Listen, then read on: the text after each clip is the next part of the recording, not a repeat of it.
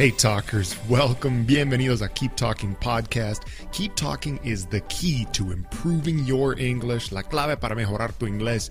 You have to keep talking in English every day. Hablar en inglés todos los días.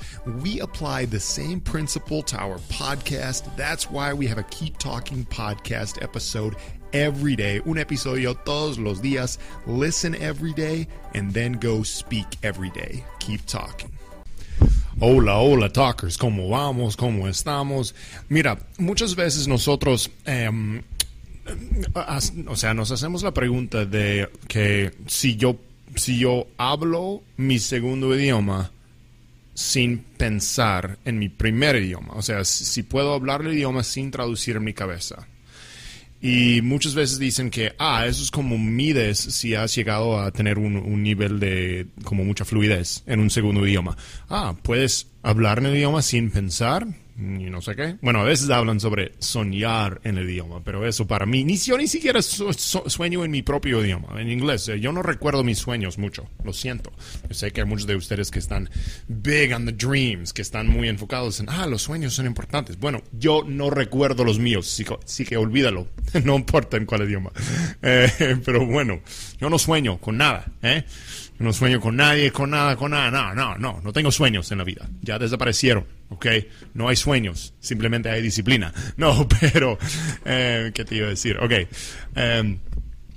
volviendo al tema de hablar en un segundo idioma sin pensar en este idioma. Porque yo a veces me doy cuenta de que, aunque yo hablo español bien, hablo fluido, digamos, hoy en día, y llevo un tiempo hablando fluido, todavía pienso en inglés muchas veces. O sea, yo creo que, ¿cómo lo digo? Yo creo que como el 50% del tiempo que yo estoy hablando en español, estoy como más o menos traduciendo en mi cabeza. Yo juro. Y hay otros expertos que van a decir, no, claro que no, pero sí. Yo creo que sí. O sea, obviamente es algo que pasa rápido, ¿sí? Pero mi default thinking language, ¿ok? Mi idioma de pensar, pues casi siempre es inglés, ¿ok?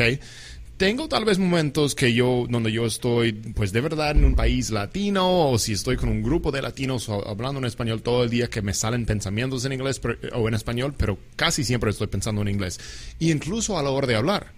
Muchas veces estoy traduciendo ciertas cosas en mi cabeza, entonces yo creo que nunca voy a llegar a eso de solo pensar en puro español, en mi segundo idioma.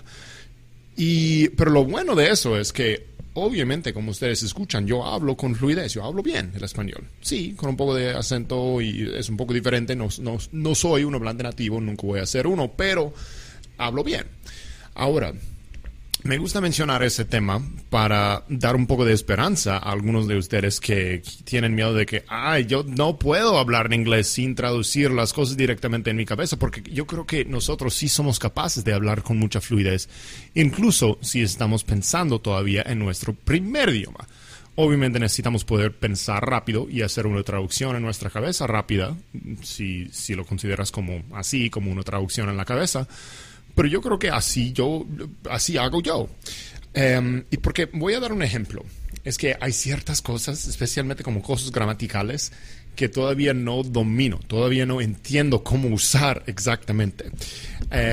Y bueno, si yo tuviera que evaluar mis habilidades en español, pues la gramática es un área interesante, porque es una área en la cual he dicho muchas veces en este podcast, a mí no me gusta enfocar en la gramática.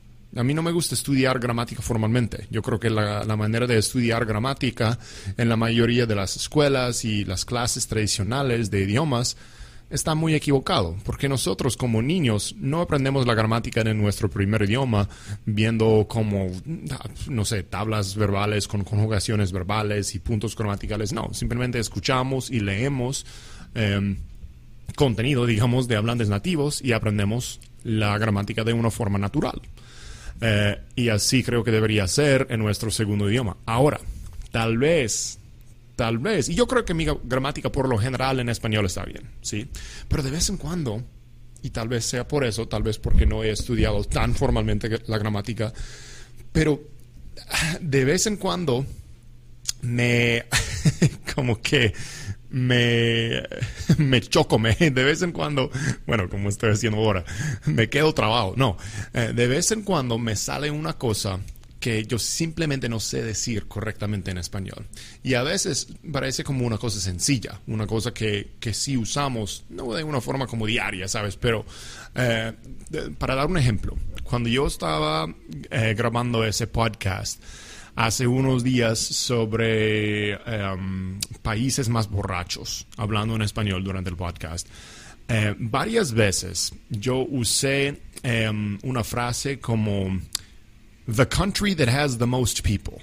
¿Ok? En inglés, eso es correcto. The country that has the most drunk people. The country that has the most people who smoke weed. Para mí hay cierta parte de eso en español que no sé decir exactamente correctamente. En español es como el país que tiene los más habitantes borrachos. Siempre me equivoco, es como que no me sale correctamente en mi cabeza. El país que tiene más habitantes borrachos.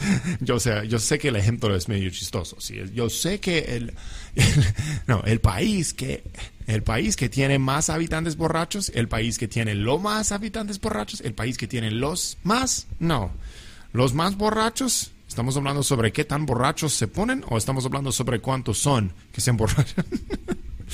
Es que ese punto gramatical tan pequeño no sé hacerlo correctamente. No sé decir esta frase correctamente en español. The country that has the most drunk people. ¿Ok? El país que tiene el número más alto de habitantes borrachos, por decirlo así. Pero, o sea, ¿sabes? Siempre hay una manera de cómo decir la frase de una forma más larga para explicar el punto. Y a veces nosotros como hablantes no nativos de un idioma necesitamos hacer eso. O sea, necesitamos usar más palabras y hacer la frase más larga para estar seguros que estamos expresando exactamente lo que queremos expresar de una forma gramáticamente correcta. Y yo creo que esa es una de las situaciones que yo estoy haciendo eso.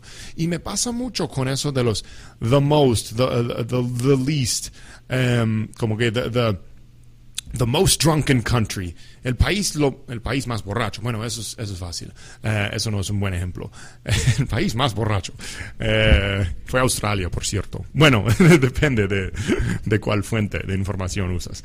Pero bueno, mi punto con todo eso es que cuando yo estoy diciendo frases así, yo seguramente estoy traduciendo en mi cabeza. Lo que técnicamente no está bien. O sea, técnicamente debemos, bueno, según lo que dicen, hablando de una forma natural, sin tener que pensar, sin tener que traducir en la cabeza. Pero a veces no estoy de acuerdo con la idea de que necesitamos hablar en el segundo idioma sin pensar en nuestro primer idioma, porque yo lo hago. O sea, yo me defiendo muy bien en español. Yo hablo muy bien el español para un gringo. ¿Sí? Y no sé, o sea, por eso tengo varios pensamientos que van en contra de lo que dicen la mayoría de los expertos, entre comillas, sobre los idiomas. Y eso es un punto, que necesitamos estar siempre pensando en el idioma que estamos hablando. No, yo no hago esto. Simplemente no hago eso. Que no es bueno traducir cosas en nuestra cabeza. Bueno, yo hago eso mucho. Estoy traduciendo en mi cabeza, haciéndolo rápido. Y parte del motivo puede ser porque yo trabajé tanto tiempo como un intérprete. Tal vez como me sale como algo natural ya de estar interpretando tantas cosas reales que ahora como mi cabeza lo hace naturalmente, no sé qué. Pero ese es un punto. Pues también cuando dicen que no es cuestión de memorizar palabras. No, sí, es cuestión de memorizar palabras, aprender el idioma. Es cuestión de memorizar vocabulario, chicos. Simplemente es cuestión de cómo lo haces, cuál es la mejor técnica de hacerlo y cómo deberías hacerlo. Pero bueno, solo quiero que tengas eso en cuenta, que aprender un idioma y hablar bien un segundo idioma es un arte. Un arte o una arte. Yo creo que ustedes ni siquiera saben si arte es una palabra masculino o femenino. No sé. Esa es una de las dificultades en español. Arte. Yo creo que es el arte, un arte. Bueno, es un arte, no una ciencia, ¿sabes? No es algo tan exacto, no funciona exactamente lo mismo para todos nosotros. Pero los puntos claves que quiero que tomes de este episodio es que tú sí puedes hablar muy bien un segundo idioma, incluso si nunca llegas a pensar completamente en ese idioma. Y si estás traduciendo cosas en tu cabeza de tu primer idioma, sí puedes. También, en mi opinión, no vale la pena enfocarse tanto en la gramática, pero tal vez si lo haces vas a poder decir frases como las cuales yo acabo de mencionar correctamente, sin trabarse tanto como yo. ¿Y qué más? Bueno, disfruta del proceso. Enjoy the process, people. Disfruta del proceso, ¿sí? Disfrute de la vida. Bueno, talkers, eso es todo lo que tengo por hoy. Espero que hayan gustado, que les haya gustado. Grammar sucks. I hope you liked it, all right? Peace. Hasta luego. Buen día. Thank you for listening. Gracias por escuchar. Share Keep Talking podcast with a friend who you think would also like it. Let's keep talking every day.